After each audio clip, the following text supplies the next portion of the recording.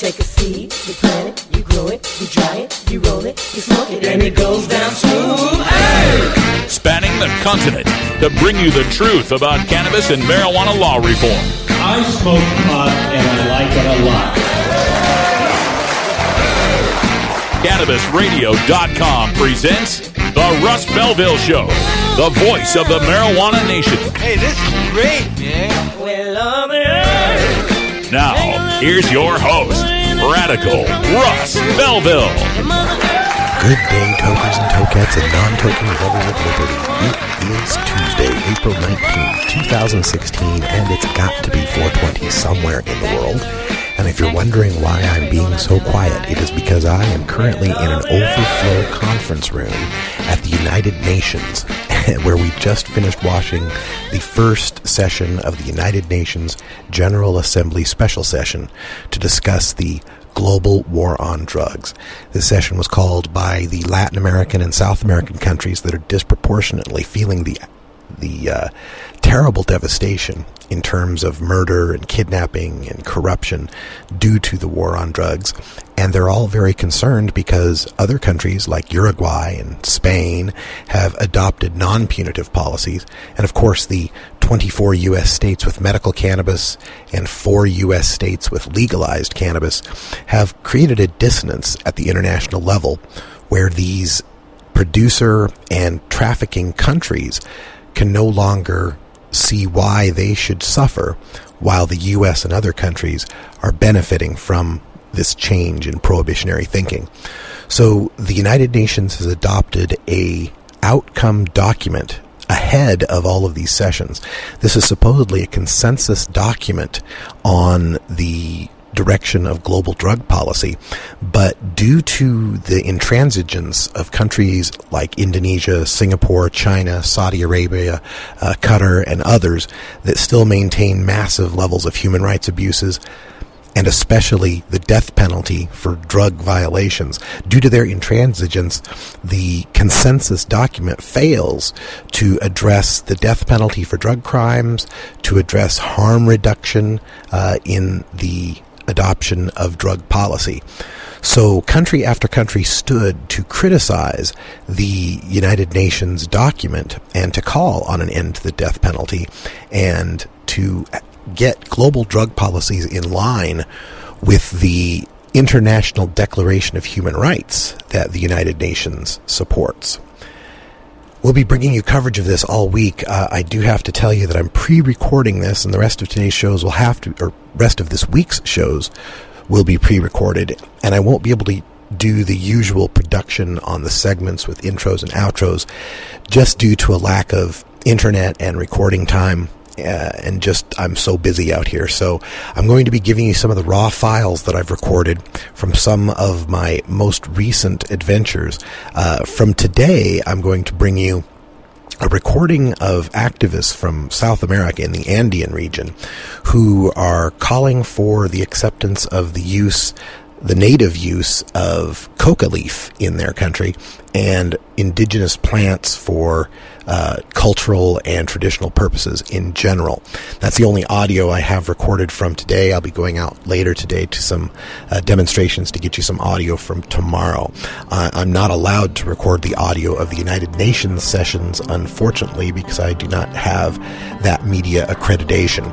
So I'll also be bringing you some audio from the other events I've been attending, most specifically Mark Kleiman's and Botec's Cannabis Science and Policy Summit that took place at the City University of New York over the past couple of days.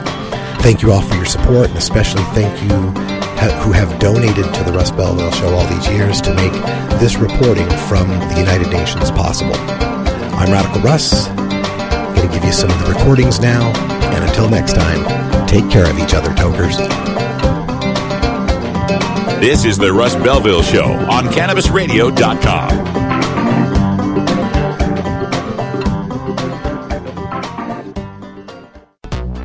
When you are starting up a medical cannabis business, you want a fired-up lawyer who understands the needs of cannabis consumers. The law office of Lauren Vasquez is your fired-up lawyer for the cannabis industry. Visit her website, fireduplawyer.com, or call 1-855-MMJ-LAWS for more information. That's 855-665-5297 for Lauren Vasquez, your fired up lawyer, or email fireduplawyer@gmail.com. Educator, author, and advocate Dr. Mitch Earlywine is here to tackle the burning issues. And I'm here to clear up the myths about cannabis and burn them away with science. CannabisRadio.com presents a no-holds-barred platform that seeks to redefine and revolutionize the entire scope of the cannabis culture while opening the door for more to join the cannabis crusade. Dr. Kevin Hill. You can't ignore the fact that, like alcohol, most people who use don't have a problem. So I think that you need to think about policy in that way while educating people properly about marijuana. I think that's the way to go. Burning Issues, only on CannabisRadio.com. Dr. Dabber, hurry! Its temperature is shooting past 1,000 degrees Fahrenheit. It's burning up. I'm afraid for this little guy, it's just too late. What caused the problem? Only Dr. Dabber can maintain the perfect temperature for a smooth-tasting, slower burn. This standard vaporizer lost all of its health benefits, sending it up in smoke. So you're telling me that most vapor pens burn so hot they produce smoke, not vapor? Correct. Keep away from those standard vaporizer pens and turn to Dr. Dabber. Doctor's orders. Less heat, more flavor.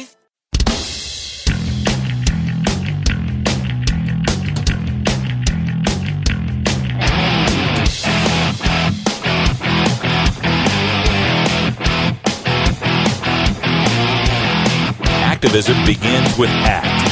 The Russ Belville Show features the stories of hardworking grassroots activists working for an end to prohibition in today's activist agenda. Delegates to the United Nations Special Session, please pay attention to the message from the people of the world. Allow us to cultivate the plants that are important to us. Please allow us to cultivate the plants that are important to us. There is no other option. We're cultivating them anyway. Thank you.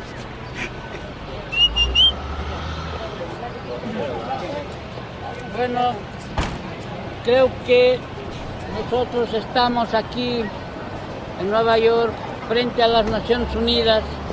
I think we are here across from United Nations. Para que las Naciones Unidas saquen de la lista negra a la hoja de coca. For the United Nations to take away the coca leaf from the black list. Todas las drogas deben ser castigadas. Every drug should be punished. Pero no la sagrada hoja de coca. But not the sacred coca leaf. Desde nuestros antepasados, desde los incas, los mayas, los aztecas, los aymaras, los quechuas, consumieron la hoja de coca.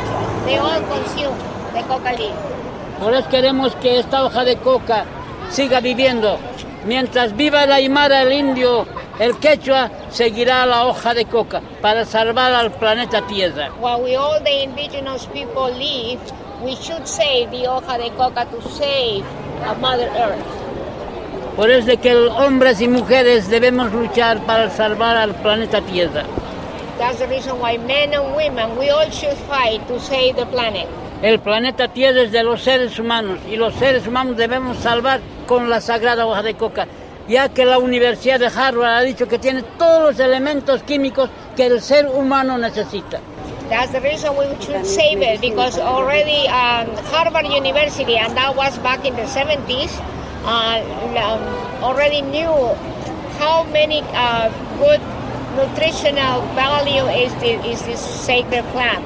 It's the highest in calcium in the world, by the way, so it cures a lot of things such as osteoporosis, and there's one more reason and many more reasons. It's good for your throat, your stomach, it will cure a lot of ailments. That's the reason we should stand by it. Que la hoja de coca es parte de la conversación, parte del diálogo. Si no hay hoja de coca, no hay diálogo, no hay conversación. Por eso que esta hoja sagrada es de la familia. And it's also part of the dialogue. If we cannot even dialogue, we cannot even have a conversation if we don't have our coca leaf in front of us. It's part of our family. Que todos los trabajadores, especialmente las amas de casa, los mineros, deben consumir la hoja de coca. Por eso que los mineros de Bolivia siguen viviendo, siguen existiendo gracias a la hoja de coca. That's the reason why we all, from housewives to everybody, especially mining people in Peru and Bolivia and in all these countries, they still use the coca leaf because it's the only plant that allows us to survive. Por eso es de que esto es parte de la familia, parte del ser humano, y nosotros debemos seguir parte de la Pachamama, de la Madre Tierra. So this is part of the family, part of our humans, so it's part of the Pachamama, which is Mother Earth. Madre Tierra. Un jayaya. Jayaya. Viva la hoja de coca. This is the Russ Belville Show on CannabisRadio.com.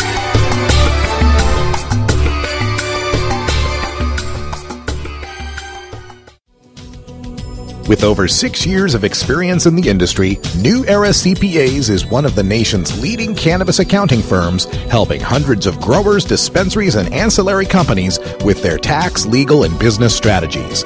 New Era CPAs offices cover the West Coast from Seattle to San Diego, and their skilled team is always available to help you take your business to the next level.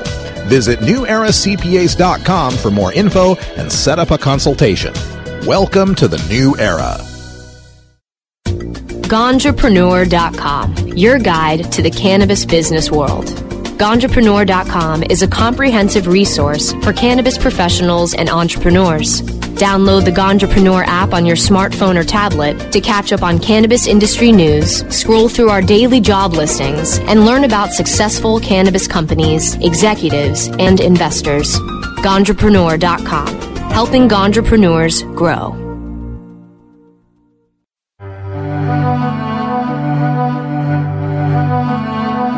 Reforming America's marijuana prohibition laws takes education, lobbying, and voting. From Washington, D.C. to your state capital to your city hall, marijuana law reform involves all levels of civic life. Learn how you can make your impact with elected officials as we take a look at our government at work. So it's now my honor to introduce Svatopluc Jeremiček, the Minister for Health of the Czech Republic, who will greet us and give us some thoughts about how we should be moving in this direction. Minister.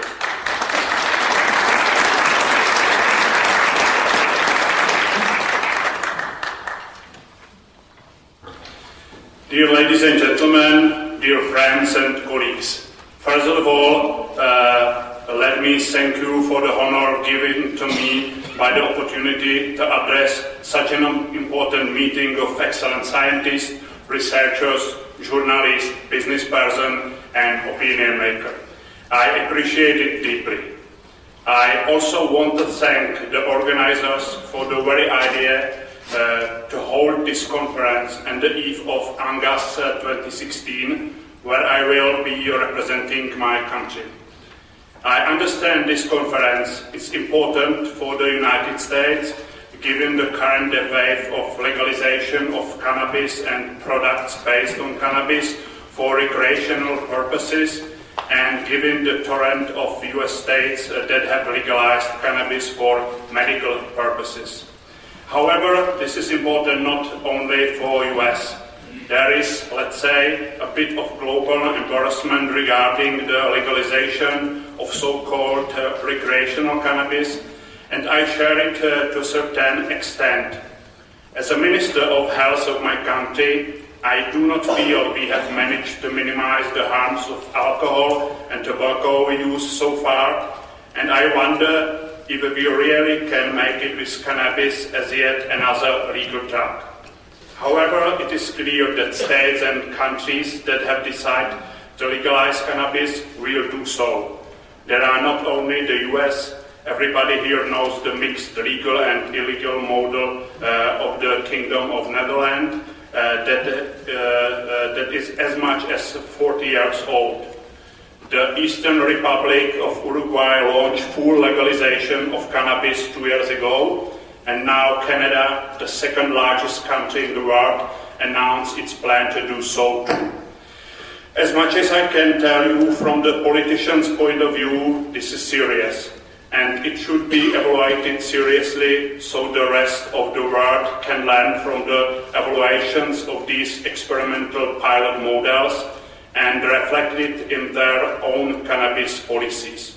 Thus, for me, the science that would monitor, analyze, and report on these experiments, it is of utmost importance. Let me tell you that it may be more important for me than for some other politicians. The Czech Republic has a long record of drug policy that is fundamentally steered by science. Every single change in Czech drug policy that we have undertaken has been evaluated independently by scientific research, and the findings were debated by Czech governments, regardless if they were politically rightish or leftish. Frankly, I'm kind of proud on it. It was the science that started the process of legalization of medical cannabis in my country. I have to admit that previous governments needed some kick from the civil society. To understand that to make the medical cannabis available to patients and to include it into medical curricula is the only way how to pull ill and desperate people from the criminal market and from the threat of criminalization. However, I am not ashamed with it. That is why a non-governmental sector is part of democratic societies. Actually, I am happy with it. United States have their Americans for Safe Access. Czech Republic has its COPAC, both patients' organizations that are constantly reminding politicians that there is a problem with human rights of patients and with law and bylaws not fully responding to scientific knowledge timely.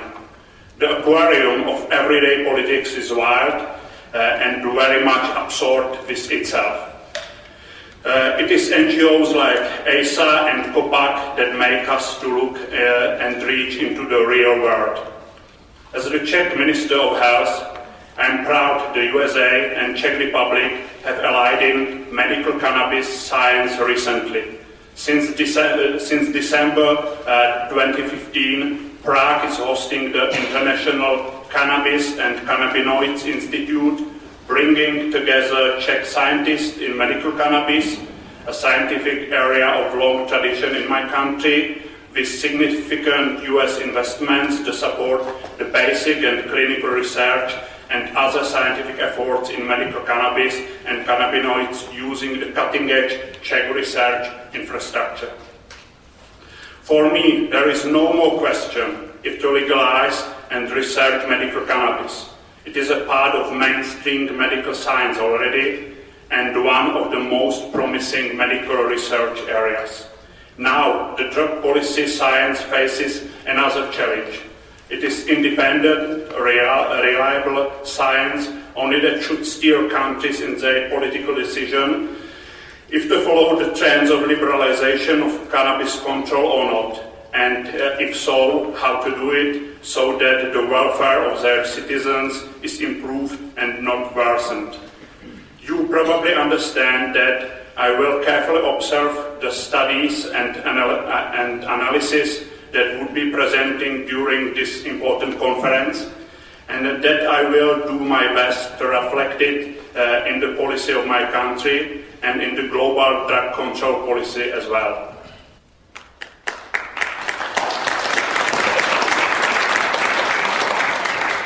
I firmly believe that the democratic policy should be massively informed by science, not really driven by science, because policy and politics are somehow more complex than science. I'm not joking. Sometimes I advise scientists to clear rules and ethics they can stick to. This is why I appreciate so much the opportunity to be here with you and ask you for more of the science, sound analysis, and more of using the language that would be both scientifically correct and understandable for interested layperson like myself. Sadly, I cannot stay at your fascinating conference for too long, by far not as long as I would wish to. However, there is a Czech presence staying here, and I will be briefed by them, I promise. I wish you success with your conference, and I thank you for your kindness.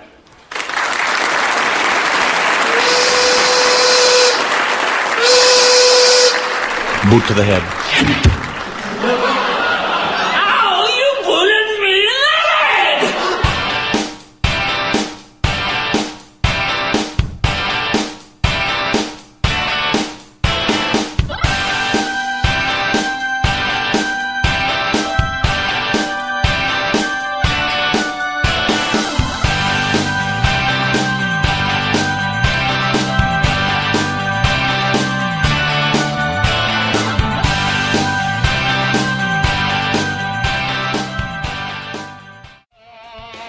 Coming soon to a city near you, Cannabis Finance Boot Camp.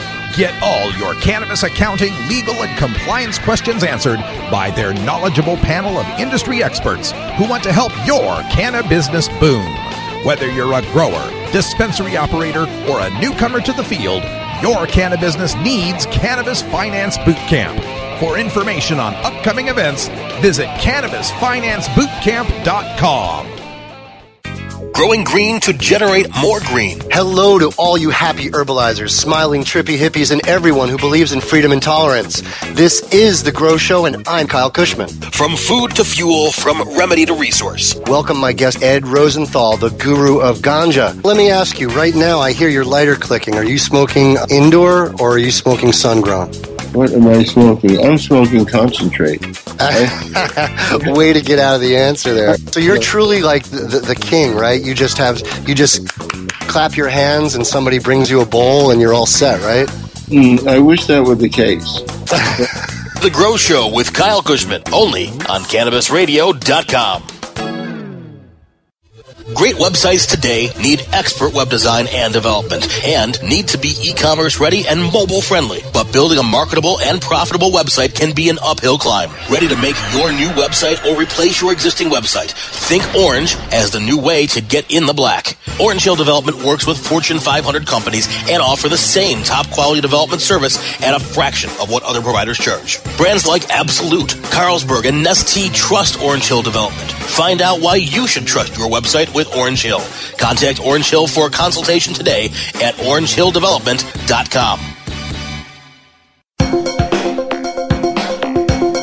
Promoting the end of adult cannabis prohibition is easy because we have facts, science, reason, compassion, evidence, truth, and logic on our side. It's even easier when researchers catalog it all for us.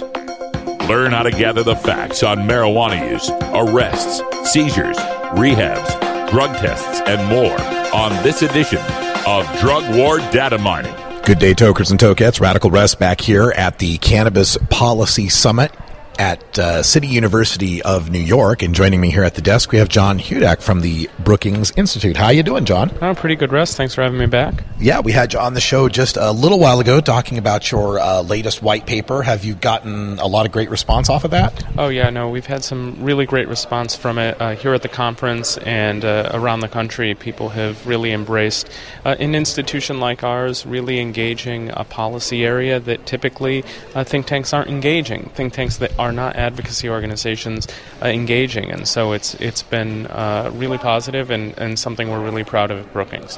You've been spending a lot of time researching this issue, and now sitting in some of these panels here and hearing some other experts discussing the issue. Do you find any points of contention, any disagreements, or does this fit along with what you've researched? I mean, most of the disagreements we're hearing today are ones that are pretty dominant streams within the literature, within the discussion, within the broader conversation we have around legalization, whether it's for rec or for medical.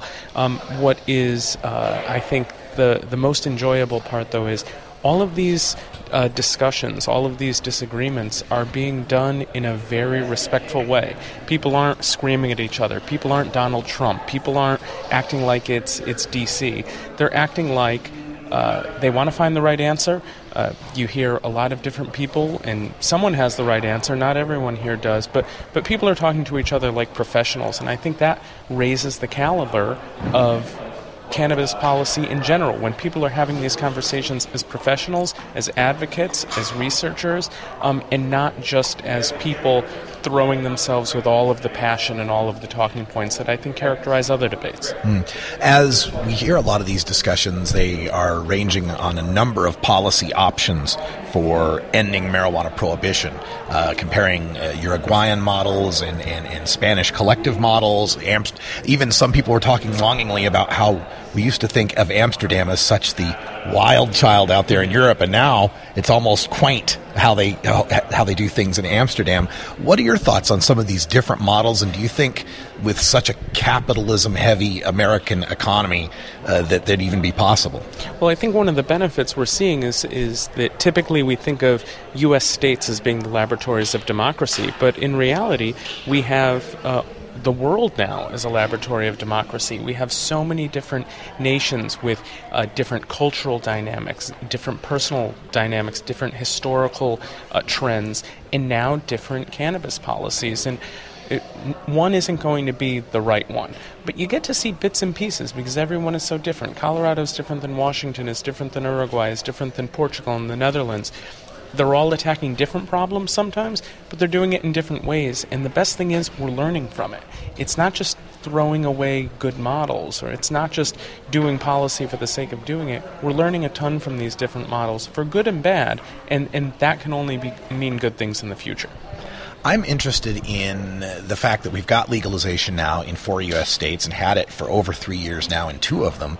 And so far, from what I've seen, we haven't seen a great increase in harm, if any increases in harm, and maybe even some reductions in harm from people, not drinking and driving, or not using OxyContin or pain pills when they can switch out medical cannabis.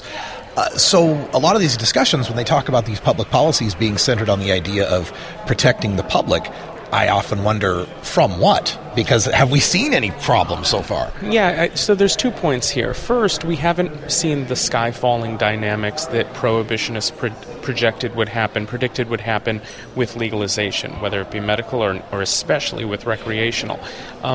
And so I think in some ways, as a policy analyst, you look at that and you think, well, that's a positive thing. The worst-case scenario hasn't borne out. There are some data that suggest there are positive benefits. There are some data that suggest it's a wash.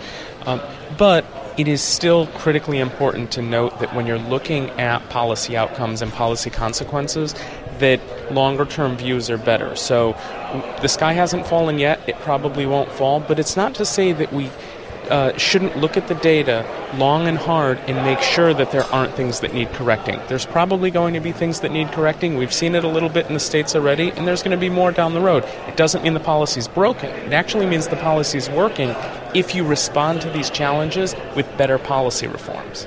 There's some consideration in the discussions I've heard so far about the fact that, even now under the limited few states we've had with legalization, a lot of the dynamics of prohibition still exist. For example, the high price. And some of the concern is once you have a full national legalization and the economy of scale takes over and that prohibition risk is gone, prices crash, use goes up, and then the sky starts to fall. Is that a concern? Well, I mean, that's certainly a concern, that prices fall and use goes up. But I think a lot of that perspective comes from this idea that marijuana isn't already in society. I mean, you can get weed for cheap if you want weed for cheap. You might not get it from a dispensary in Denver. You might get it from a guy down the street, but you're going to get it. So this idea that all of a sudden there are going to be this huge social change because all of a sudden there's inexpensive marijuana in America is a totally it's totally distanced from reality. Like I said, there's cheap weed if you want it. You just have to know where to find it. Legalizing in Colorado and Washington and Oregon and Alaska isn't changing that. All right. Well, that's some good perspective. We're getting, and one of the things I like about this event is we're getting lots of perspectives from different organizations that have different goals in this, and I think it's helpful for us to be discussing with each other, like you said, in a professional manner. John, what's next for you? Is there another study or paper that you're working on? Well, I'm happy to say that I just finished up edits on a book on the history of marijuana policy. It'll be out in the late summer, early fall. It's called Marijuana: A Short History. You can pre-order it on Amazon. It's a short read. It's a punchy read. It's not Brookings-style boring, I promise. And I encourage everyone to pick up a copy. I encourage you to do that too. And John Hudak from the Brookings Institute, brookings.edu. And what was that website for your most recent paper? Brookings.edu/marijuana mess. There we go. Check it out, folks. Thanks, John. Thanks a lot. This is the Russ Belville Show on CannabisRadio.com.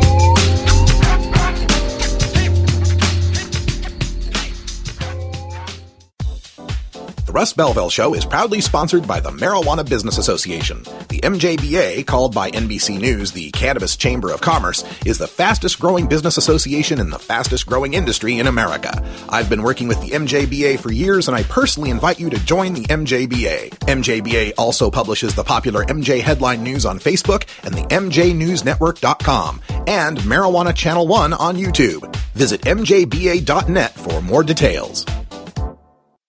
Georgia. Hi, this is Willie Nelson. Alcohol prohibition didn't work in the 1920s, and marijuana prohibition isn't working today. It's time we stopped arresting responsible marijuana smokers. It's the fair thing to do. For more information, contact NORML, the National Organization for the Reform of Marijuana Laws.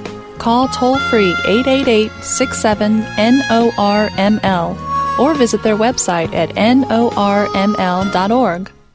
The next generation of vaporizers has arrived. Vuber vaporizers are blazing the way with unparalleled technology for oil, concentrate, or dry flower pens. Providing unsurpassed customer service and expert craftsmanship, Vuber vaporizers use cutting-edge technology, providing a power-packed, smoother vapor with a lifetime guarantee. Experience vaporizing the way it was meant to be. The Vuber way.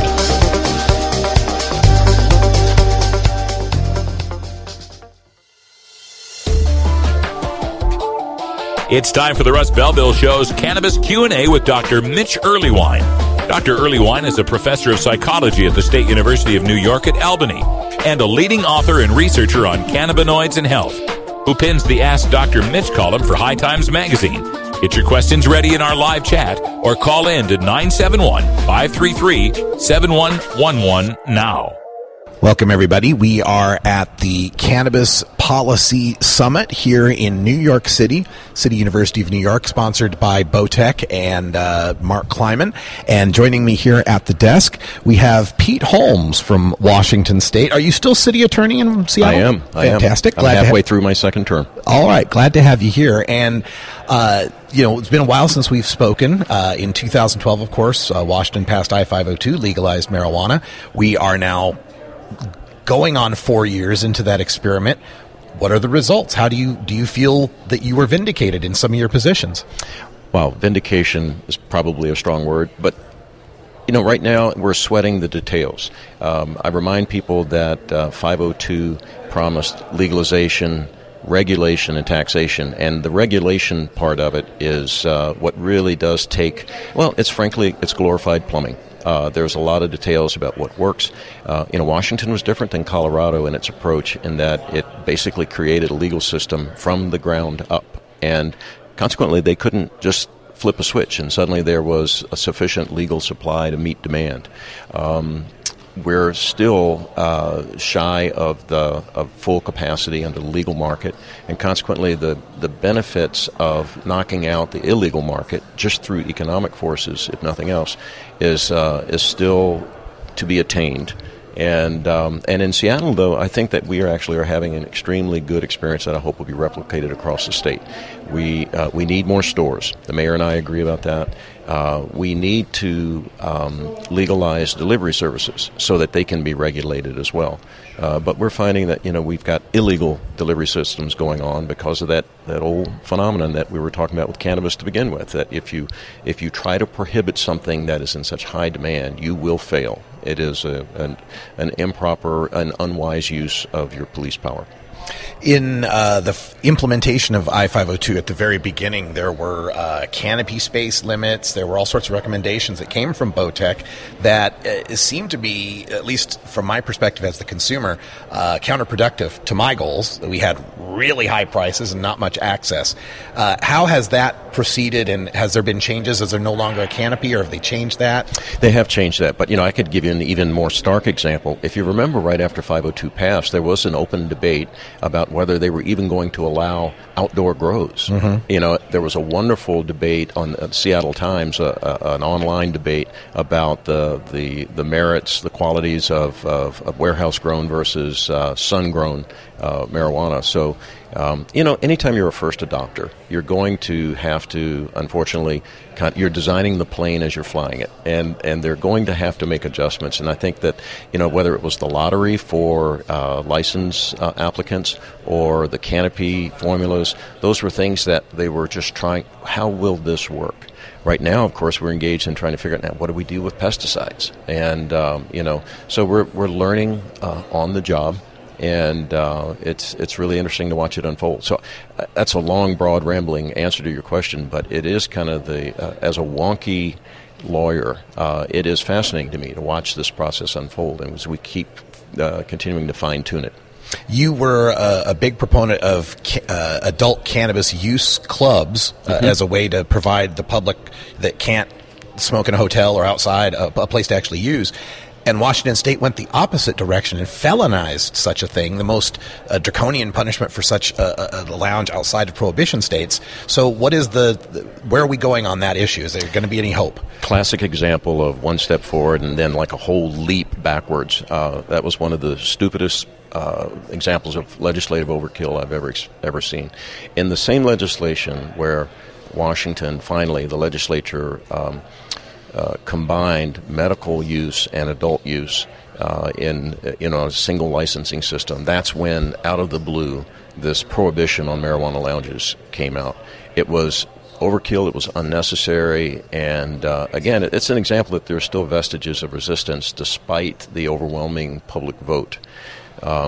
My hope is in the next legislature, we could not get it done in the 2016 short session, but hopefully in the 2017 long session, we can at least modify that to say marijuana use lounges are prohibited only in cities and counties where they're not regulating them locally.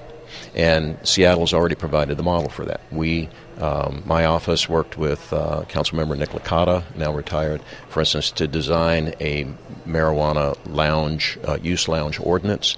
It also required not changes in 502, but under our Clean Air Act because of the indoor smoking ban. And we opted for an amendment to allow electronic smoking devices to be used in city licensed lounges. That's our model. Unfortunately, we're going to have to wait a year because of the state prohibition or the state felony. And my hope is that we'll get that. That's going to be top of my list to get that done, along with licensed delivery systems in the next session. 502, you mentioned being, building the plane while you're flying it. You're the first adopter. So there was some caution in 502 in creating a 5 nanogram per se DUID, no home grows, and no lounges.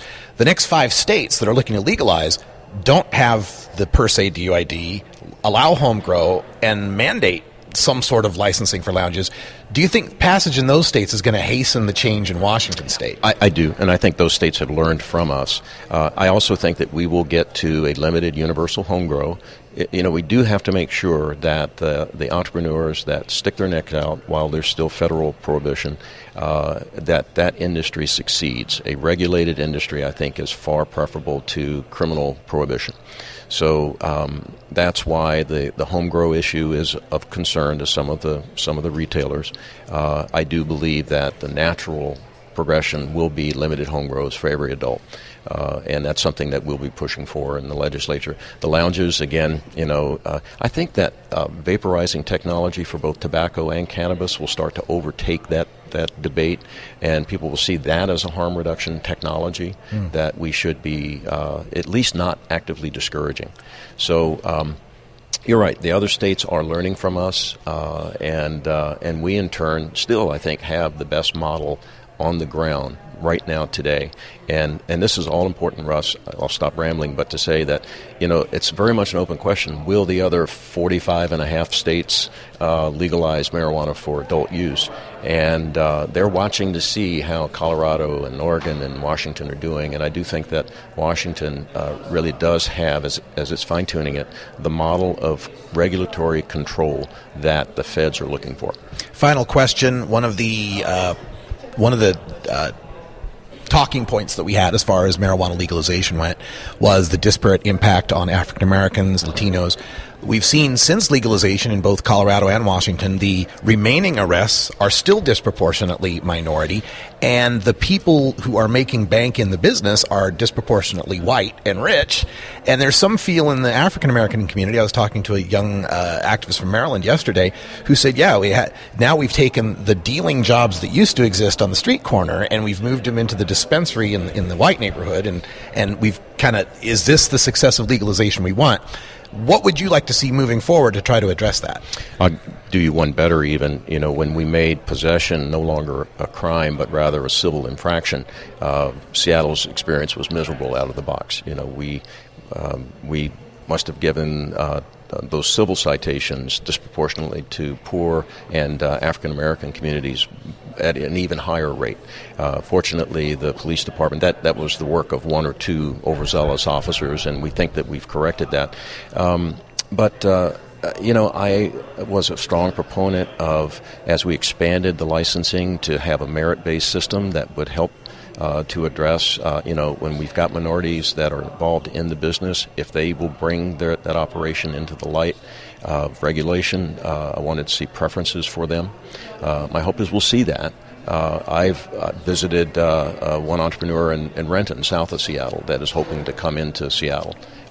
And I want to encourage minorities. They're certainly going to get support from my office in trying to be a participant in this new regulated industry. It is so important that it reflect the diversity of our communities. And the only way to do that is like the rest of this. Check and see how are we doing.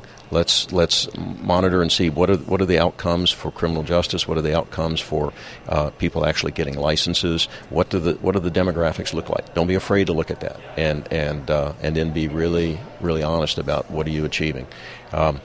The criminal law is going to start taking a much lower role in this as we shift to civil regulation, and my hope is that alone will help with harm reduction.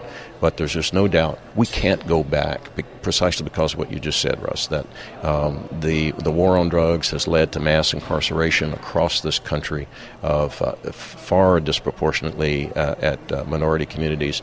It has wrecked whole communities. It has made us weaker as a nation. And however cannabis and other drugs start to shape the debate going forward, one thing is clear: we can no longer criminalize drug use. And that is part of the harm reduction technique. Now let's make sure when we regulate it that we see similar results that are actually helping those same communities that used to be disproportionately targeted. Seattle City Attorney Pete Holmes, thanks for joining us. And if there's anyone in our listening audience in the Seattle area that wants to contact your office, can you give some contact information? Sure. You can also go to my website is simply seattle.gov/law. There's regularly lots of information there that I post. For instance, the last year's marijuana memo, I'm working on the next one, marijuana policy memo, kind of outlining some of the very issues that we're talking about, where I'm hoping to go in the next legislative session, and close to home, how I'm working with the executive and the city council and regulators to make sure that we have a viable and well-regulated system in the city of Seattle. Thank you, Pete Holmes, for joining us. We appreciate it. My pleasure. This is the Russ Belville Show on CannabisRadio.com.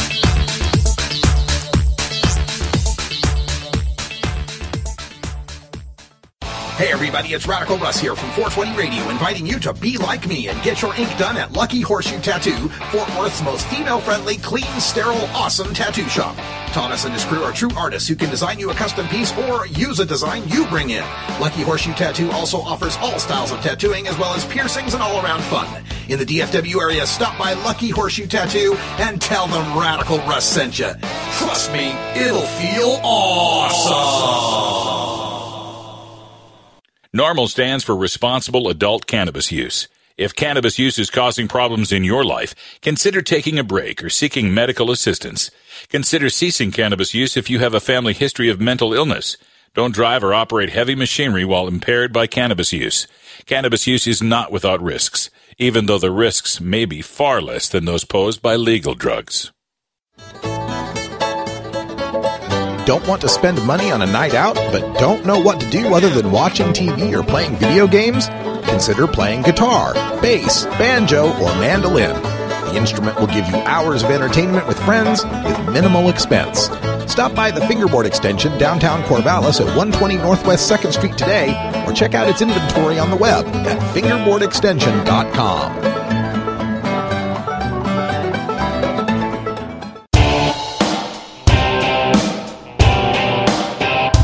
We must wage what I have called total war against public enemy number one. I support a change in law to end federal criminal penalties for possession of up to 1 ounce of marijuana.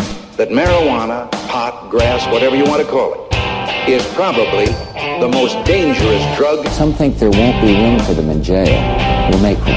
I experimented with marijuana a time or two, and I didn't like it and didn't inhale. One major responsibility is to encourage people to use less drugs. Entirely legitimate topic for debate. Radical Rant. And now it's my pleasure to introduce Alex Stevens, who's the chairman of the International Society for the Study of Drug Policy and our partner in putting this on. Alex.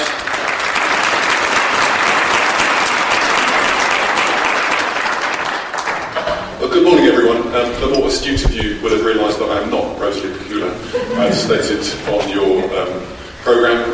Rosalie has many other things on her plate and has asked me to take her place in the programme. And as Mark has stated, I'm the president of the International Society for the Study of Drug Policy, as well as being a professor in criminal justice at the University of Kent in England. And I'd like to add my comments to Brad's to welcome you all to New York, even though I would have just arrived myself.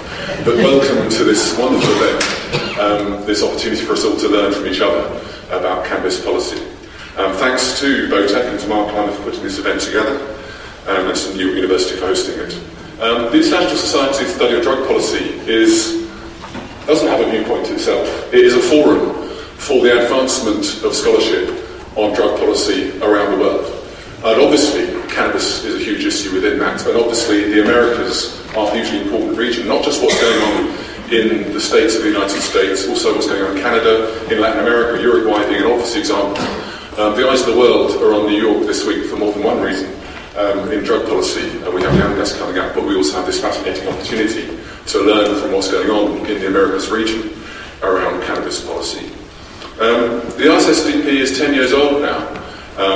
And we should thank the successes of the ISSDP in advancing knowledge to many people who are in this room who have spoken at previous events of the ISSDP, and perhaps especially give our thanks and appreciation to Peter Reuter, who's the founding president of ISSDP and has done so much to advance our understanding.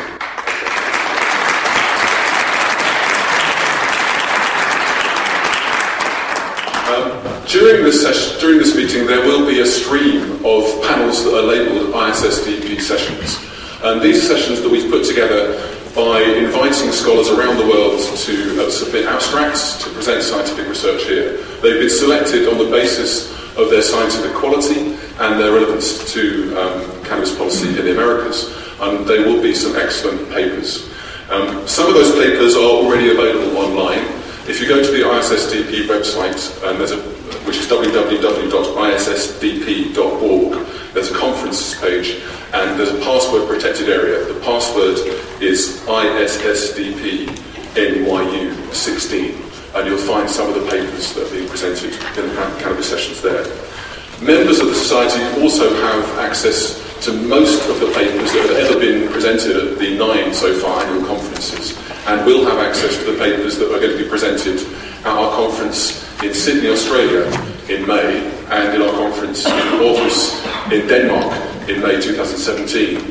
In 2018, we hope to return to the Americas for our annual conference following our successful event in Bogota in 2013.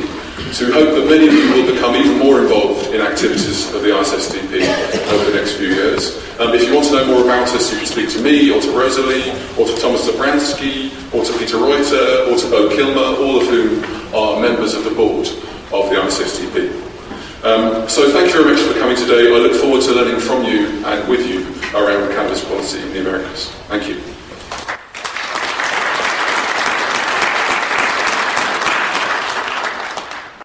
Welcome back, everyone, to the Cannabis Policy Summit here at the City University of New York. And at the desk with us, we've got Daniel Sparks from BioTrack THC. How you doing, Daniel?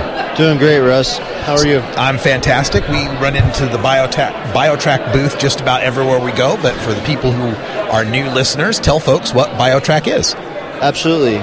So we are a seed-to-sale tracking company.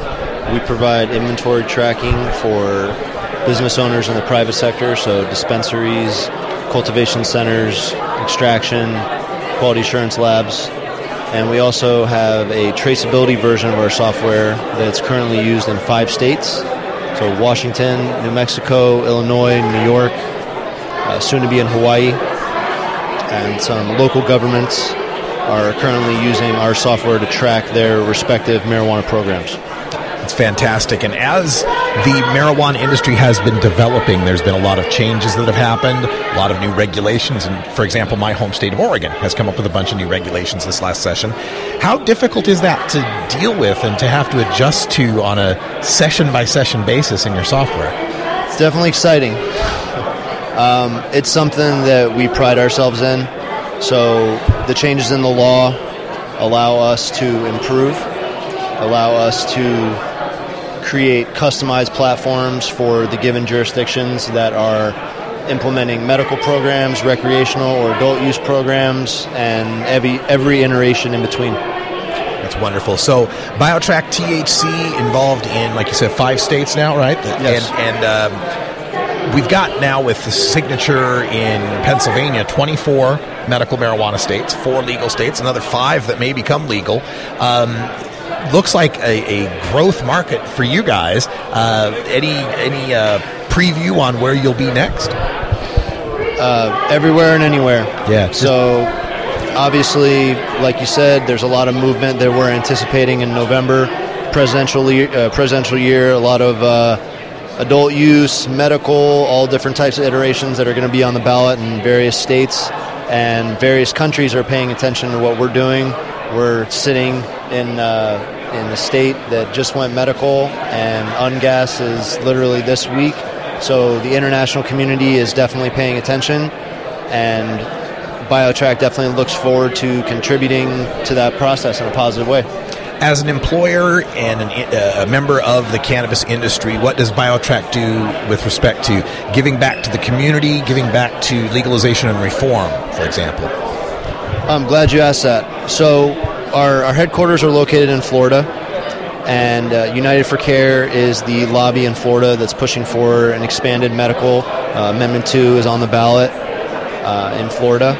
And as far as our community involvement, we are flagship members of Women Grow. We are definitely an equal opportunity employer, very much a diverse makeup within our company, and we contribute in every way that we can. Is there a drug testing requirement to work for BioTrack THC? No, there's not. Fantastic. That's my favorite answer. Daniel Sparks from BioTrack THC. What's the location on the web if people need to find you guys? Sure. So our website is biotrackthc.com. All right. Check it out. Daniel Sparks, thanks for joining us. Have yourself a great conference. Thank you very much. Welcome, everybody, to Day 2 of the Cannabis Science and Policy Summit here at City University of New York, sponsored by Botech Analysis. I'm Radical Russ. We are in the main hall, and joining me at the desk, we have Dan Riffle, formerly with the Marijuana Policy Project, currently working in the U.S. House. How you doing, Dan?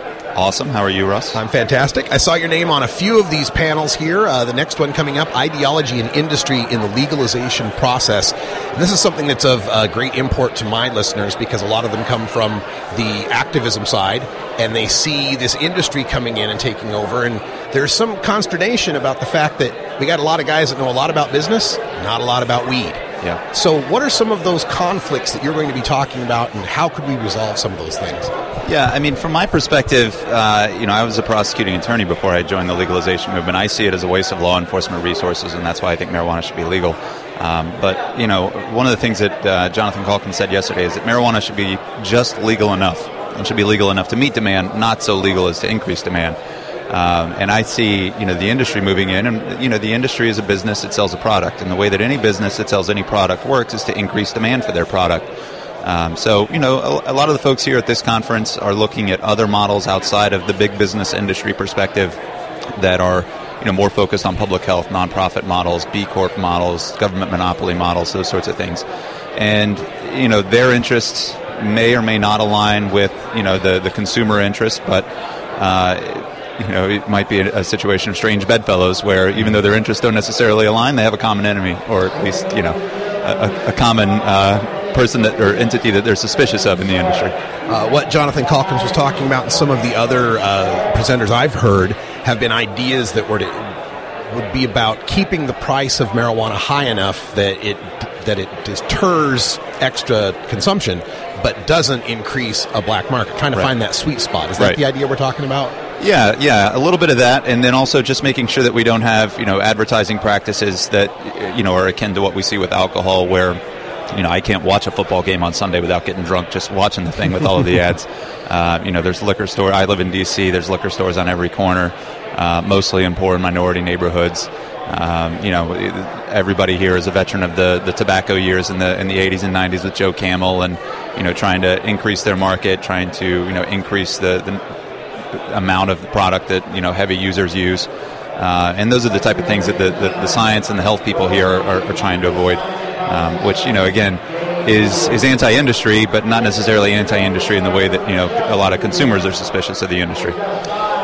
Is it unfair, though, to have that perspective on cannabis when we're talking about people whose experience in public health with alcohol and tobacco? We're talking about two very destructive drugs. Yeah. And with cannabis, this default that if more people are using it or the people using it are using it more, the default of that being bad seems false to me, in that some of those people, some of those new consumers might be switching off of OxyContin, might be switching off of other, making substitutes. Is there an argument for that substitution effect? So the first thing I'll say is that, on the scale of harms, marijuana is way down towards the bottom. Significantly less harmful than alcohol. Even more significantly less harmful than tobacco. Those are deadly drugs that kill people. Marijuana just isn't. The harm of marijuana, as Jonathan Calkins put it yesterday, is not an active negative. It's more the lack of a positive. It's the risk that somebody might just be wake and bake all day, and maybe they're functional, but they're not curing cancer or something. And so it's not a huge public health risk. It's not a big harm. For me, I will readily recognize that there are jazz musicians who make beautiful music because of cannabis that they consume. There are artists who paint beautiful portraits because of cannabis that they consume. There are, just abnormally high-strung people who need to relax at the end of the day, just like some people who drink alcohol like to have a glass of bourbon or a glass of wine at the end of the day. And those are net positives to society. But, at the end of the day, marijuana is a drug. Cannabis is a drug. It does have dependence potential. There are people who have cannabis abuse issues, cannabis dependence issues. And, so you have to weigh those things against each other. So, for me, it's a drug. It poses problems. It's significantly less problems than other, more dangerous drugs. But nevertheless, there are risks there that you have to account for and build into your policy making. I hear them getting ready for the next panels, and I know you're on the next panel, so we better wind this up and let you go. But if people want to learn more about this, do you have any references, resources, or contacts you'd like to give out?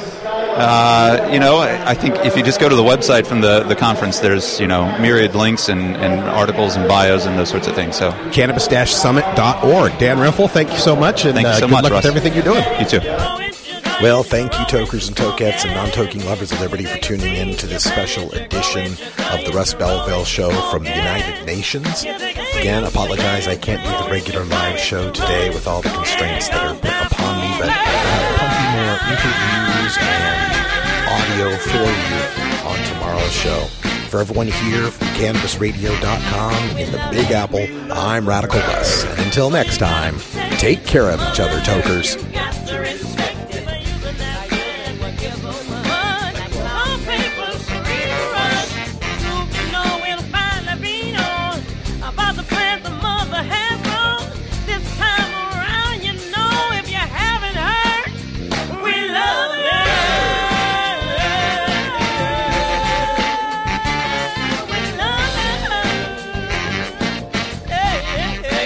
This is the Russ Belville Show. The Russ Belville Show is blogging and podcasting daily at RadicalRuss.com. You take a seed, you plant it, you grow it, you dry it, you roll it, you smoke it. You take a seed, you plant it, you grow it, you dry it, you roll it, you smoke it. You take a seed, you plant it, you grow it, you dry it, you roll it, you smoke it, and it goes down smooth. Hey!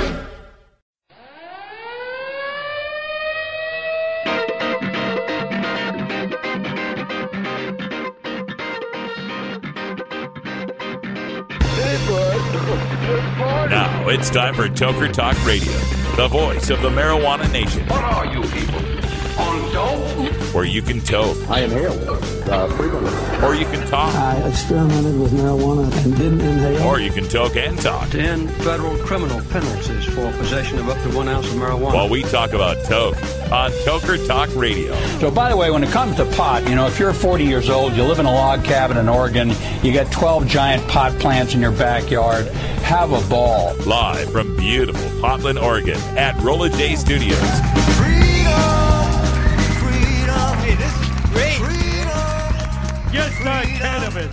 Plus your calls live at 971-533-7111. They're walking on their pants with their cap on backwards, listening to Enema Man and Snoopy Poop Dog. What's to keep somebody from getting all potted up on weed and then getting behind the wheel? Gateway theory doesn't work. It's a reality. Holland, is it real? Don't tease me.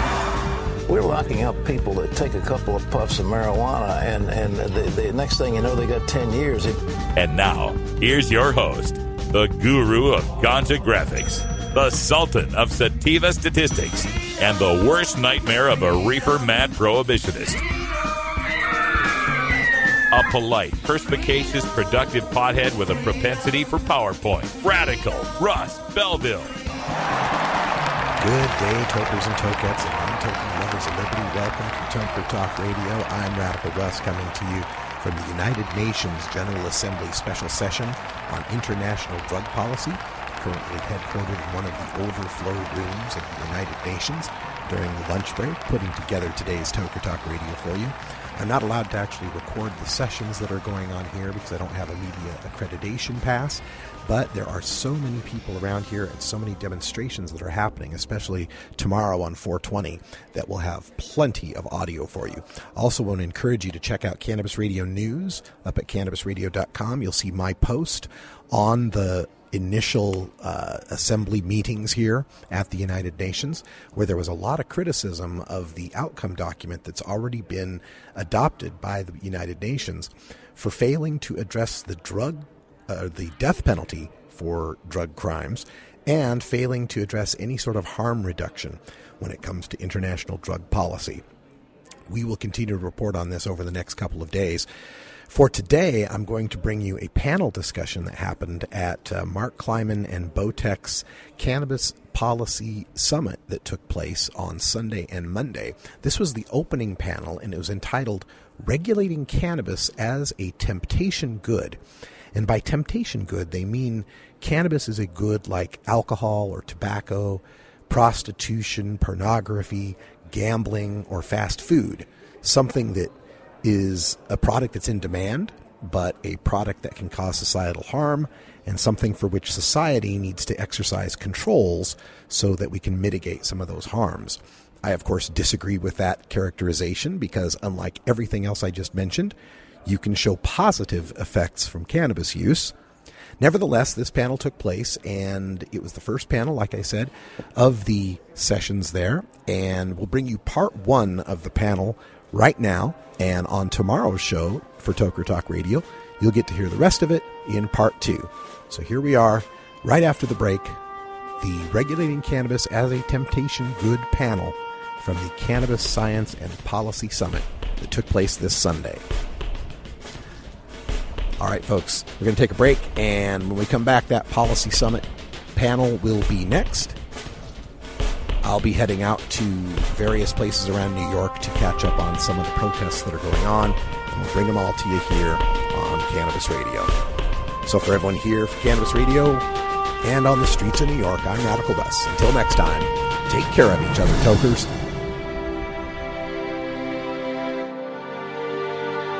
This is the Russ Belville Show on CannabisRadio.com.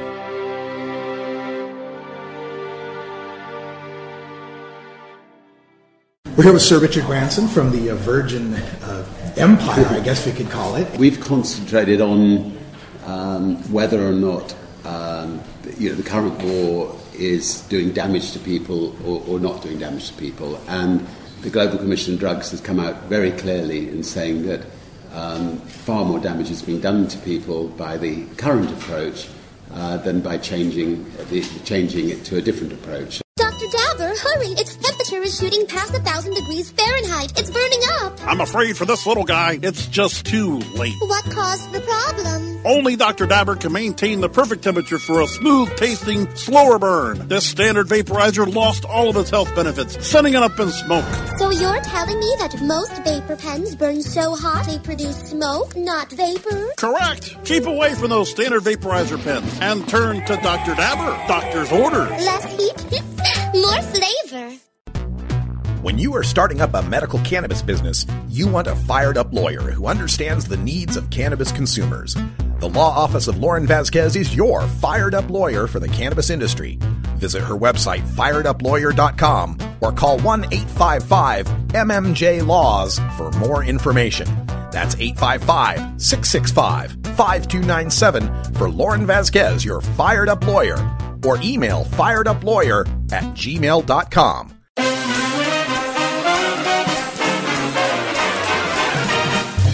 Warning, hits taken on this show are larger than they appear. Do not try this at home. These people are professionals. Or at least they pay me to say that. This is the Russ Belville Show on CannabisRadio.com. So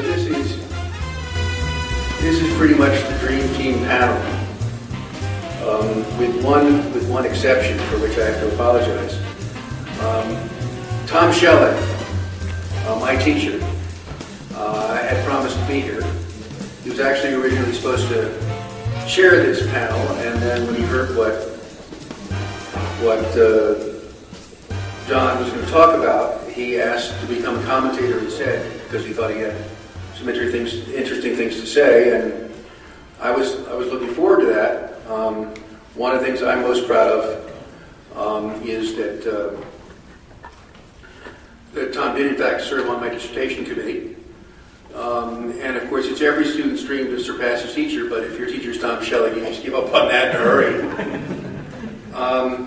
So the next best ambition is to have a student who's way better than you are. And another thing that I'm very proud of is that I served on John Calkins' dissertation committee, and I was really looking forward to being able to point out to Tom that there aren't many things I do better than he does, but my student can think rings around his. And then Tom fell and broke a hip and a wrist.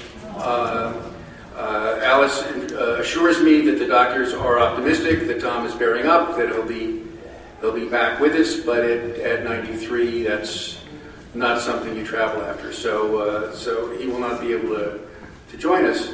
But we were fortunate that Wayne Hall was available. So we have not We have not lost quality at all.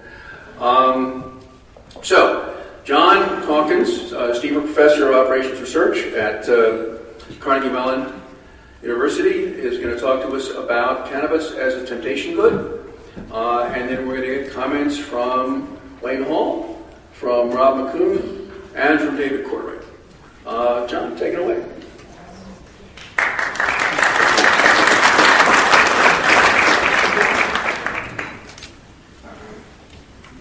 So I trust the slides will come up at some point.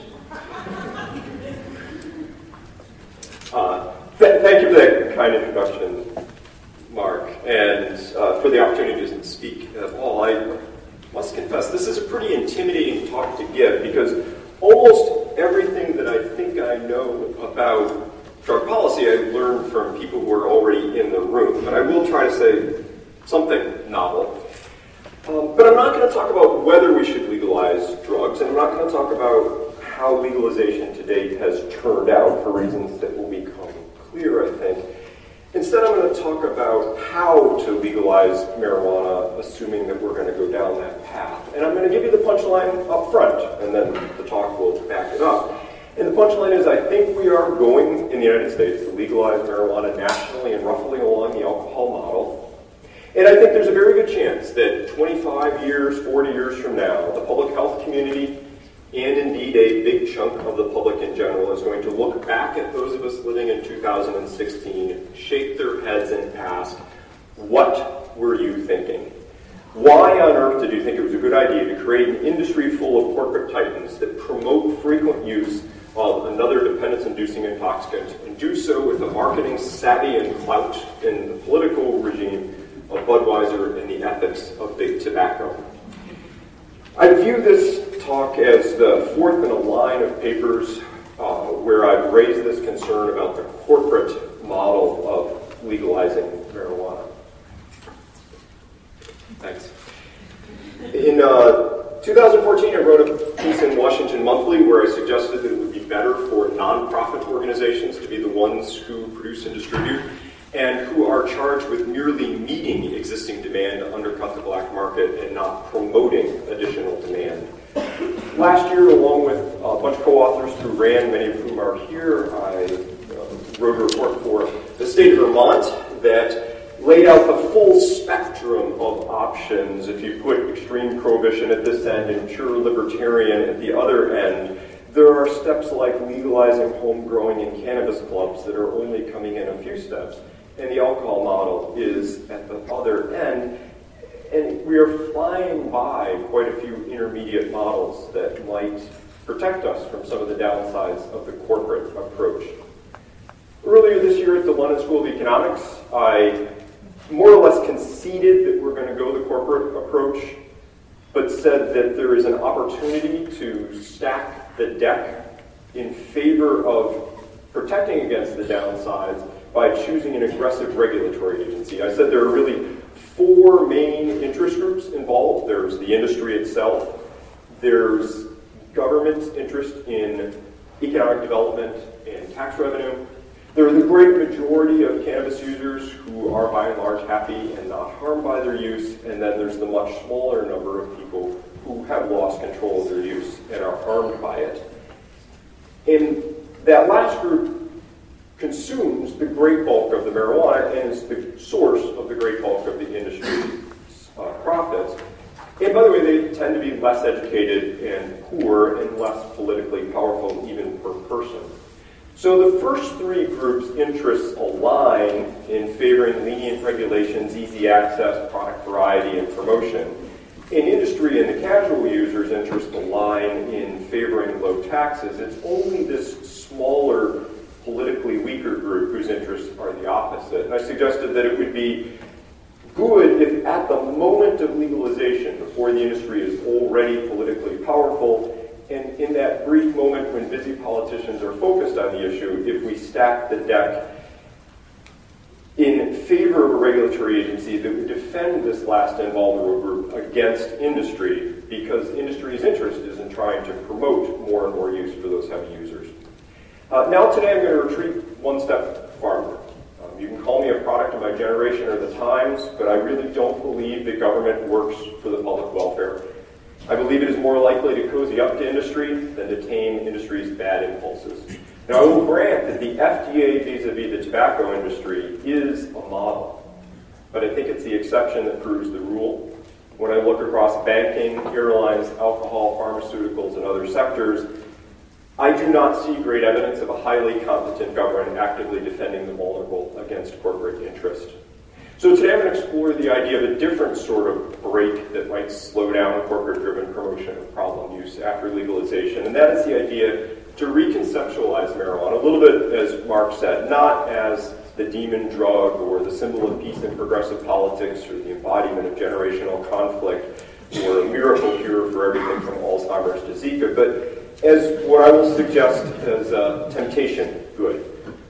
Product or service that belongs in the category not with cocaine and heroin, but with gambling, prostitution, pornography, video games, sugary sodas, donuts. An indulgence that is not dangerous in moderation, but that the moralists are correct to caution us can easily get out of control, and that we as a society would be better off if we recognized marijuana as such. As we're removing the physical barriers that protect us from temptation, we need to replace them with informal social norms that will protect those who would be vulnerable from excess. So that's the punchline. Now I'll try to deliver the talk. First, some just definitions issues. There are many things that are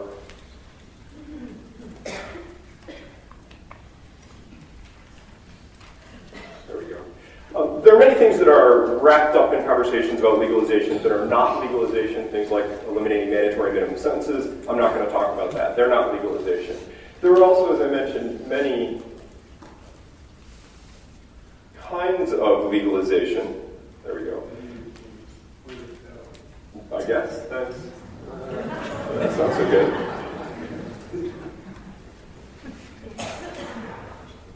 That's better.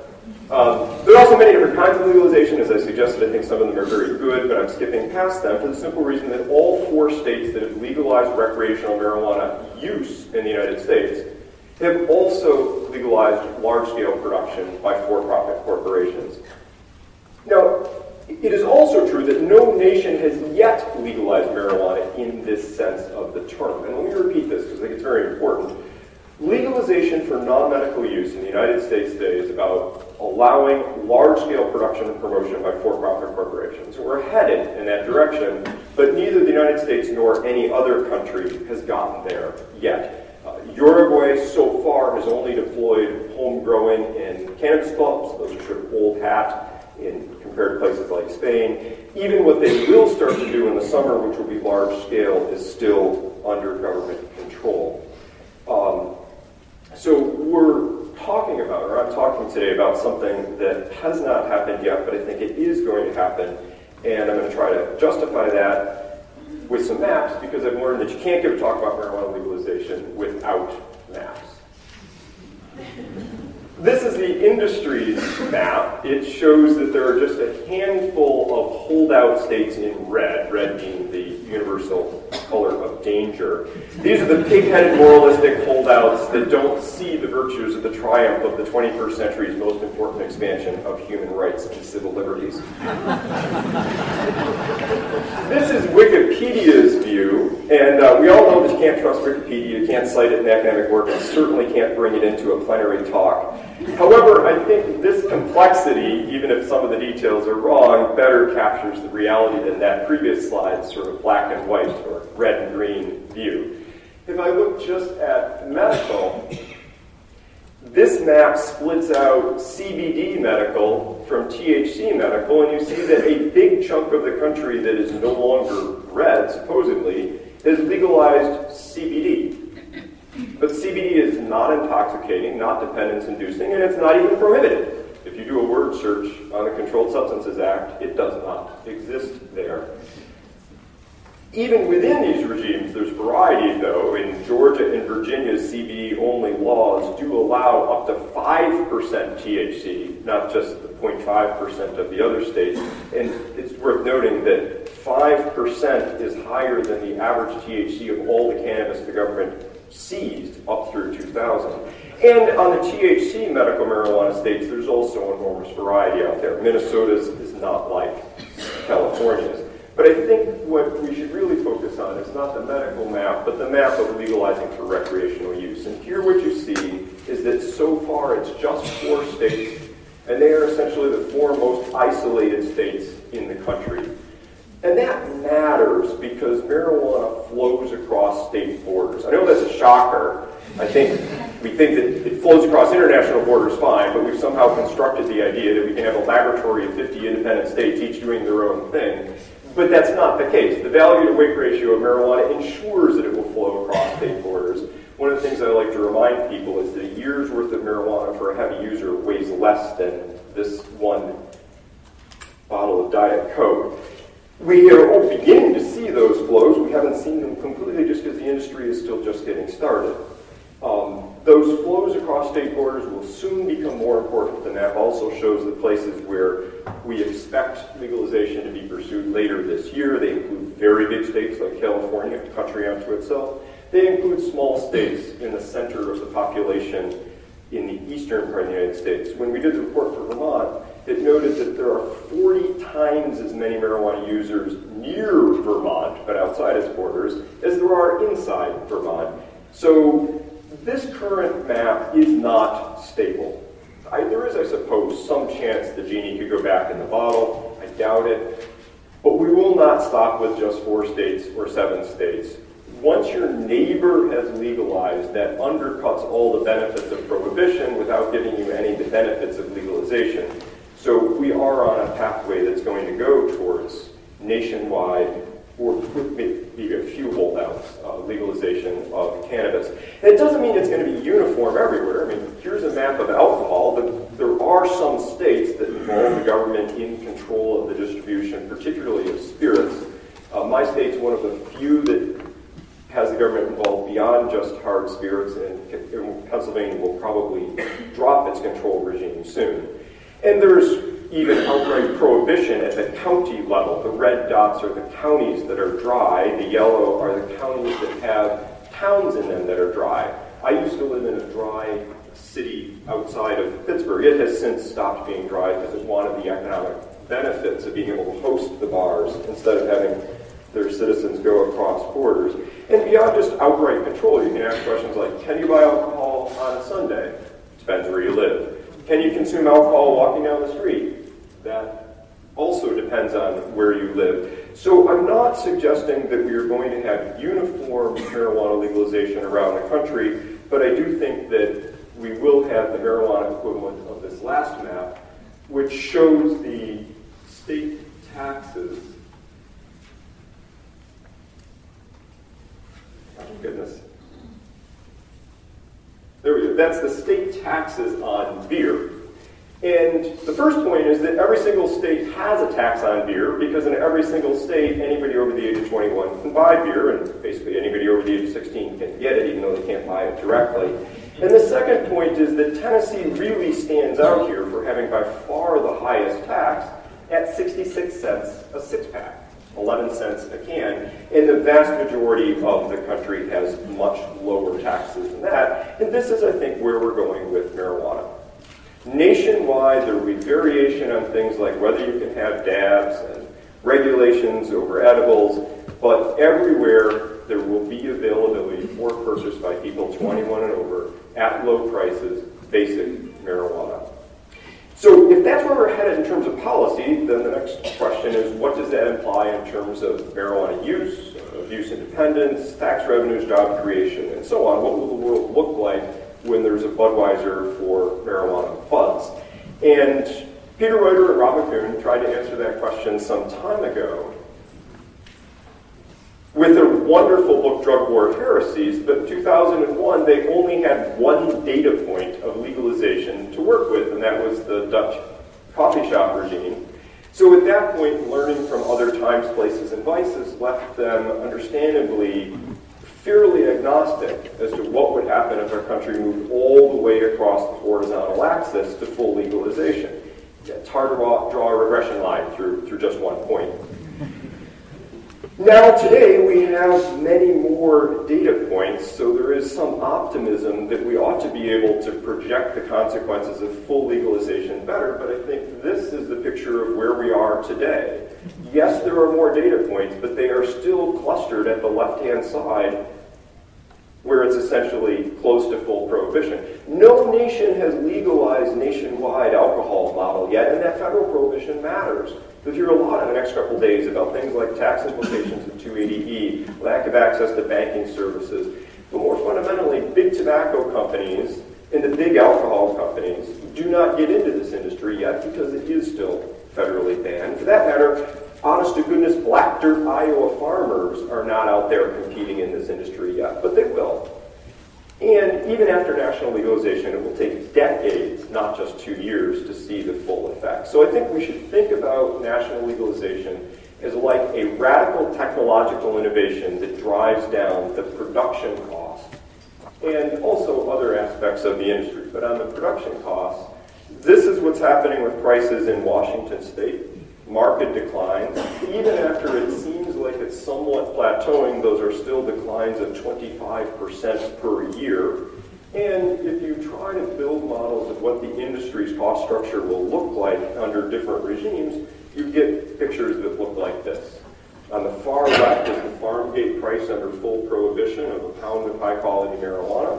The next three bars are the situation just before Colorado and Washington legalized, the sort of gray, nebulous medical marijuana regime. There's a bar out there for medical marijuana in the Netherlands, fully legal but does not achieve economies of scale and is highly regulated. And as you move further across, it's what you can anticipate the production cost structure to look like after national legalization, when it's just going to be farmed the same way that tomatoes and cucumbers are.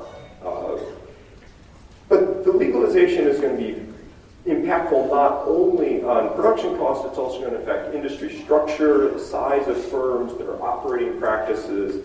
So to appreciate that, I want you to think for a minute about how well you could have predicted the impact of aviation on American society in 1905, 2 years after Orville and Wilbur Wright's flight.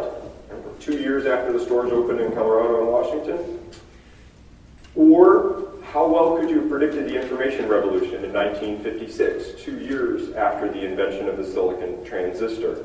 Now you might say those are really true technological innovations. That's not a fair comparison, but a closer comparison might be the invention of machine-rolled cigarettes in the late 19th century.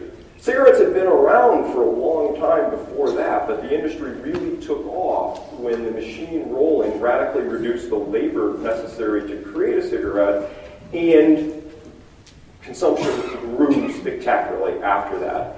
But you could say some of that wasn't directly the result of the machine-rolled cigarettes in the 1920s and 1930s. The great big tobacco companies, in search of greater profits, aggressively marketed to women who had not at that point become a large market for cigarettes.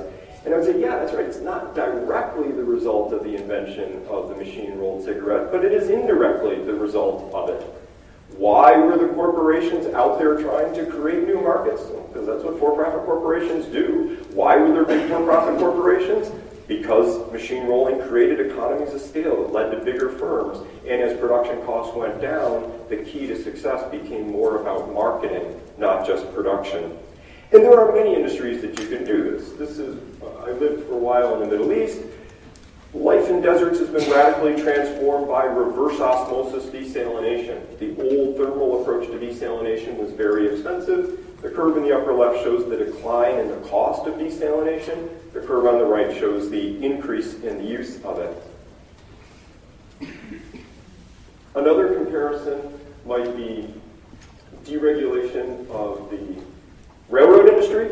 And these graphs are on different time scales, but I tried to line them up so that just past halfway is the moment of deregulation of railroads. The bottom graph shows the amount of railroad freight, and it was basically flat throughout the whole post-World War II period until deregulation. Top graph shows how that cut prices and led also to an increase in use. Same kind of story for wind power generation. This is a combination of technological innovations, not just one, but it shows the same pattern of big increases in use. So I think that we should expect that legalization will greatly increase use. I don't know how much. In fact, with some people in this room, have written papers that said we cannot know how much, but for purpose of this talk, let's just suppose it's a doubling. And a doubling is not crazy. Consumption of marijuana in the United States has already doubled between 2004 and 2014 during the period of liberalizing medical use. So a further doubling seems entirely plausible. What does that mean? Well, it depends on where we are today. And this is the 5-line derivation of the cannabis market in the United States. Along with Rand colleagues, we managed to write 400-page reports that basically find the same thing. Americans willingly self-report 328 million past month days of use in household surveys. Multiplied by 12, that's one of those fancy Rand mathematical techniques, and you get to 4 billion days of use in the year. Fudge up by maybe 25% because there's a little bit of underreporting in surveys. Multiply by 1.3 grams per day of use, which is the average, and you get 6,500 metric tons. And that's probably the average price about $7 a gram because this is a mix of the commercial grades and the high quality. So that's sort of what the market looks like. But it is Sunday morning, and we live are in a country that doesn't speak metric. So I think a better way to think about this is in hours of intoxication. So take the 6,500 metric tons, divide it by 0.4 grams per joint, multiply by 2.5 hours of intoxication per joint, and you've got 40 billion hours of intoxication today, and so a doubling of consumption would mean an additional 40 billion hours. Now, some of you might be saying, it's 2.5 hours, it's not that long, but I do want to note, this is one person consumes the entire joint, and it would work out to having about 40 milligrams of THC. This is a straight lab study of what happens when you give people 40 milligrams of THC, 45 actually, the triangles. There are perceptions of intoxication and impairment for driving purposes. All I want you to see in this graph, and I know it's hard to read, is that the horizontal axis is measured in hours. So it is not crazy to think that a joint consumed by a single person when it's reasonably high potency can produce 2.5 hours of influence. And maybe intoxication isn't the word you want to use, but it's the acute consequences of recent consumption, whatever we want to call that. And so my first major point is that consequence of marijuana legalization is by far the most important marijuana-specific consequence of legalization.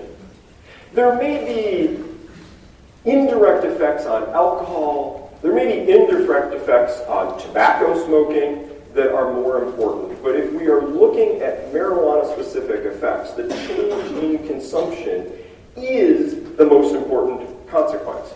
I mean, some of you are saying, oh, no, getting all those nonviolent marijuana offenders out of prison, that's the big deal. No, it's not. 30 or 40,000 marijuana offenders in prison times $40,000 per cell a year, that's like $1.5 billion. That's nothing compared to 40 billion hours. The valuation of an hour of marijuana intoxication is hard to work out even here so close to Wall Street. The Wall Street Journal doesn't cite a market rate for an hour of intoxication, but I would suggest it's on the order of $1 or $5 an hour. Now, I don't know whether it's positive or negative, but I think it's on that order. And $5 an hour times 40 billion hours, 200 billion, is way bigger than $1.5 billion associated with incarceration. And I do think that the people who dislike marijuana use would view the cost at $1 an hour or a few dollars an hour. And conversely, the people who think that marijuana use is wonderful and a source of pleasure and entertainment would value it at $1 or $5 an hour. That is what we pay, or less than what we pay to go to the movies. So valuations on intoxication times 40 billion hours of intoxication swamps the outcome of nobody in prison.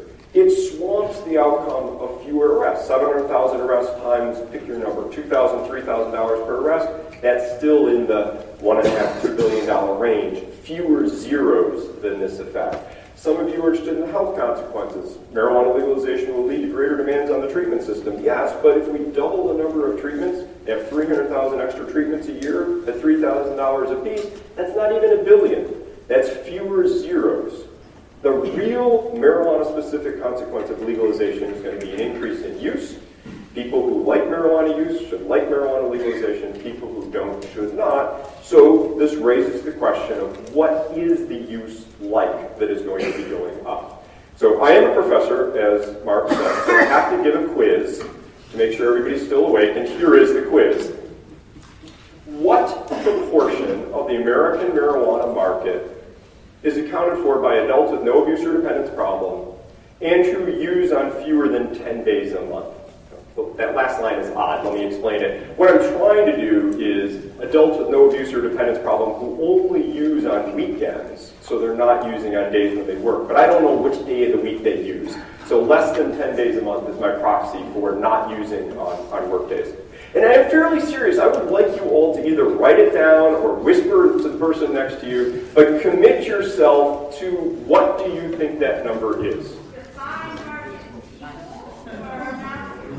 I hate it when there are smart, grand people in the audience. All right, Rosalie, here's the answer. You stole my punchline. That 1/3 of marijuana users consumes 2% of the marijuana. 2%. Adults with no abuse or dependence problem who are using every weekend day or less often are utterly irrelevant for the industry. 2% of the market.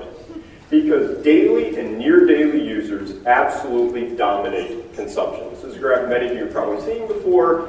The bottom of the bars in dark, that's daily users, then the little stripes above it are near daily, 21 or more days a month. Looking at the far left column, there are only 1 in 5 people who use marijuana. Moving over a column, they're 1 in 3 past month users. Move over another column, they are 2 out of 3 days of use, but they also use more grams per day of use. The far right-hand column, more than 80% of the consumption. If you look just at the black bar on the far right, people who say they use every single day consume more than 50% of the marijuana in the United States. In a very literal sense, more than half the marijuana consumed in the United States is consumed by people who spend more than half of their waking hours under the influence of marijuana. And that is because of a spectacular increase in daily and near daily use. It has grown by a factor of 8 over the last generation. Back in 1992, alcohol utterly dominated marijuana. Top line alcohol, bottom line marijuana. In 1992, there were fully 10 times as many daily or near daily alcohol users as marijuana users in the United States. But the pattern of marijuana use has changed. It's gone from being like alcohol, 1 in 10 used daily or near daily, to now nearly 40%. It's moving to being used more like tobacco. Now the ratio of alcohol to marijuana daily and near daily use has fallen below 2 to 1. So one way to get your head around what the market is like is half of it is by people who have an abuse or dependence problem or who have been in treatment in the past on something. So this includes alcoholics' use of marijuana. And the other half is adults who don't report enough problems in surveys to qualify for DSM-IV definitions of abuse or dependence. The kids who are not daily users are not a big part of the story. And if we slice this more finely to factor in the frequency of use, then that left-hand half splits out like this. Only that very thin wedge at the top are those less than 10-day-a-month adult users. The great bulk of the wedge that's not abuse or dependence is daily or near daily use. So as we look forward to this increase of 40 billion or so hours of additional intoxication, we really have to think hard about that last piece. Presumably, most of us would agree that the right-hand half is not bringing joy and happiness. When people with a medically diagnosable abuse and dependence problem are using more intoxicants, it's not usually seen as a triumph. The left-hand side, what about the people who use daily or near daily but say they have no problems? What we hope is that they're going to be like the caffeine consumers in this comic. The guy says, I usually start my day with 2 cups of espresso, 4 cans of Red Bull, and a jolt of Coke. Some days that just isn't enough. Tolerance can be very great, and apparently, these people are still successful. They're still wearing ties. They're still showing up to work. So hopefully, marijuana legalization will bring a lot more daily and near daily use like that. And to illustrate the extent to which tolerance may help protect, let me show you the 2 graphs that are admittedly a little bit hard to read, especially if I can't get them to show at all. There we go. Now, this is a graph for occasional marijuana users who were exposed to a dose of THC at time 0 in the middle, and you see that THC soars up and then comes rapidly crashing back down. THC doesn't stay in the bloodstream long, which is why it doesn't correlate with any sort of impairment. The other 2 lines that stay high for hours are intoxication, good, they're happy, and confusion, bad, they're not going to function as well. For the inexperienced users, the 2 lines that persist for hours persist in almost the same way. The same study did the exact same thing for experienced users.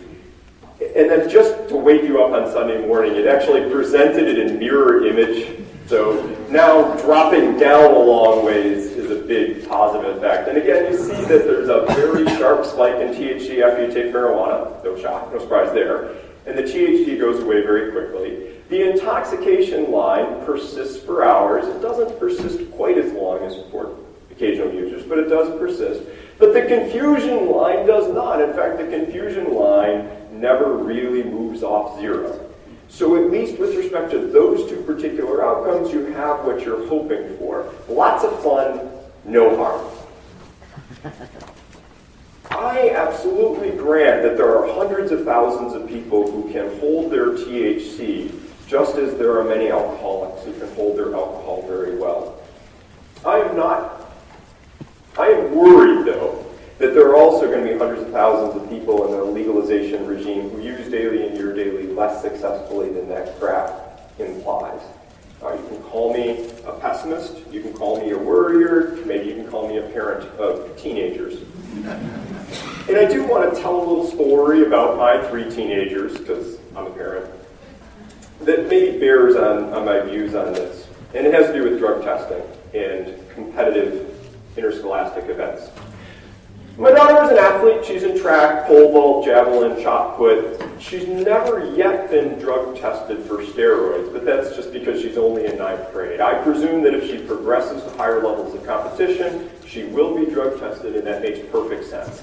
Because steroids truly are a performance-enhancing drug when it comes to athletic performance, and her team would have an unfair advantage if her coach was slipping her steroids and the other team didn't get them.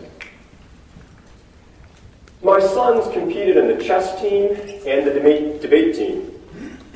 Neither of them were drug tested, even though they are older and progressed to more advanced levels of competition. Apparently, the other team wasn't worried that Jay's chess coach was slipping him cannabis to help him plot more moves in ahead in the chess game. And apparently, Joseph's debate coach, no one had to worry that she was slipping him cannabis to help him be able to concisely articulate the analytic points with which he tried to win the debate. And, there's this sense of, this is silly, and that's right. It's silly because steroids are a performance-enhancing drug for physical activities. Marijuana is not a performance-enhancing drug for intellectual activities. It is a performance-degrading drug, at least in terms of acute intoxication. I'm not talking here about 20 years later a change in IQ. I'm just talking about while you're under the influence. And remember, more than half of the cannabis is consumed by people who spend more than half of their waking hours under the influence. So I do worry about this increase in use inevitably being an increase in daily use. But I do note that this is a very different worry than for the other illegal drugs, or for that matter, the legal drugs.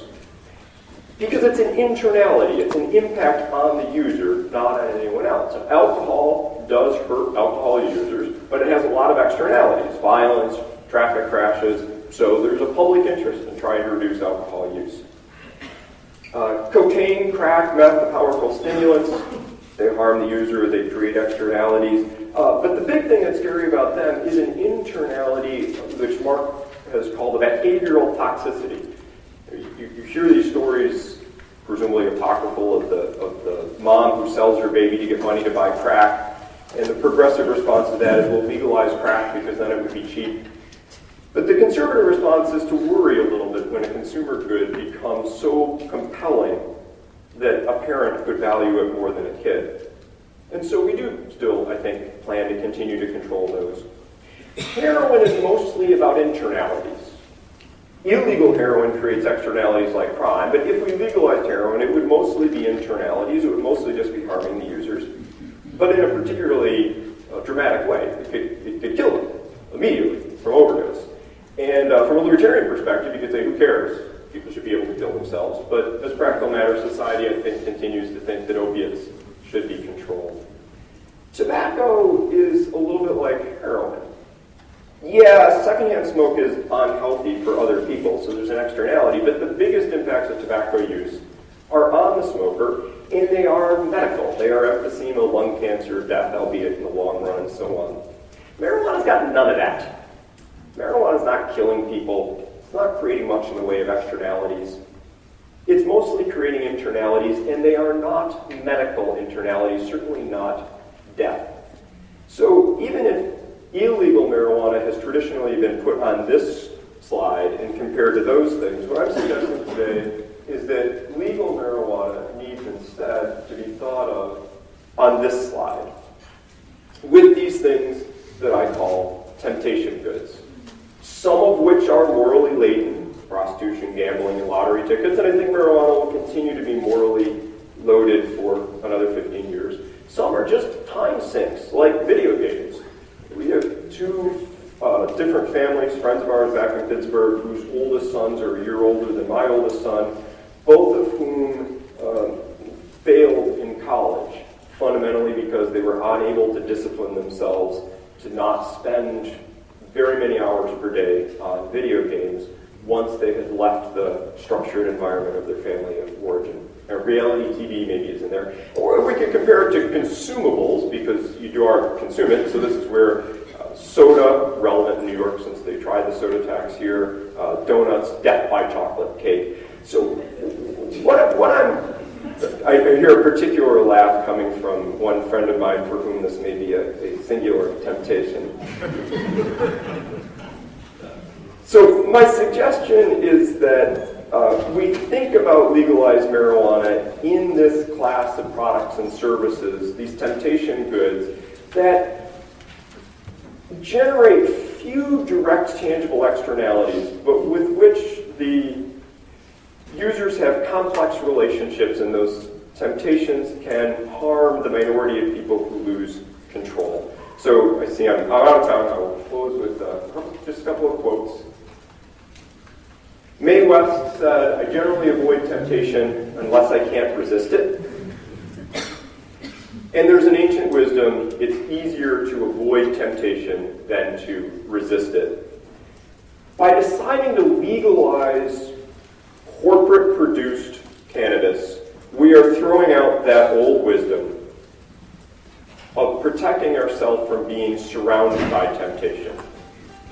The children of today are going to go through their adolescence and young adulthood living in worlds where marijuana is cheap, ubiquitous, and heavily marketed. We've taken away the avoid temptation strategy, and I am suggesting that it's our obligation to construct informal social norms to take the place of those formal social controls that are being removed to try to protect them, the minority of them that might lose control. Most people can occasionally have death by chocolate cake without a problem, but obesity is a real issue in this country.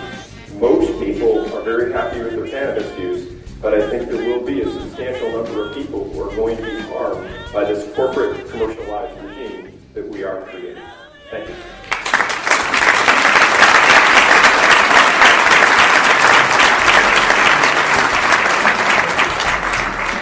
This is the Russ Belville Show.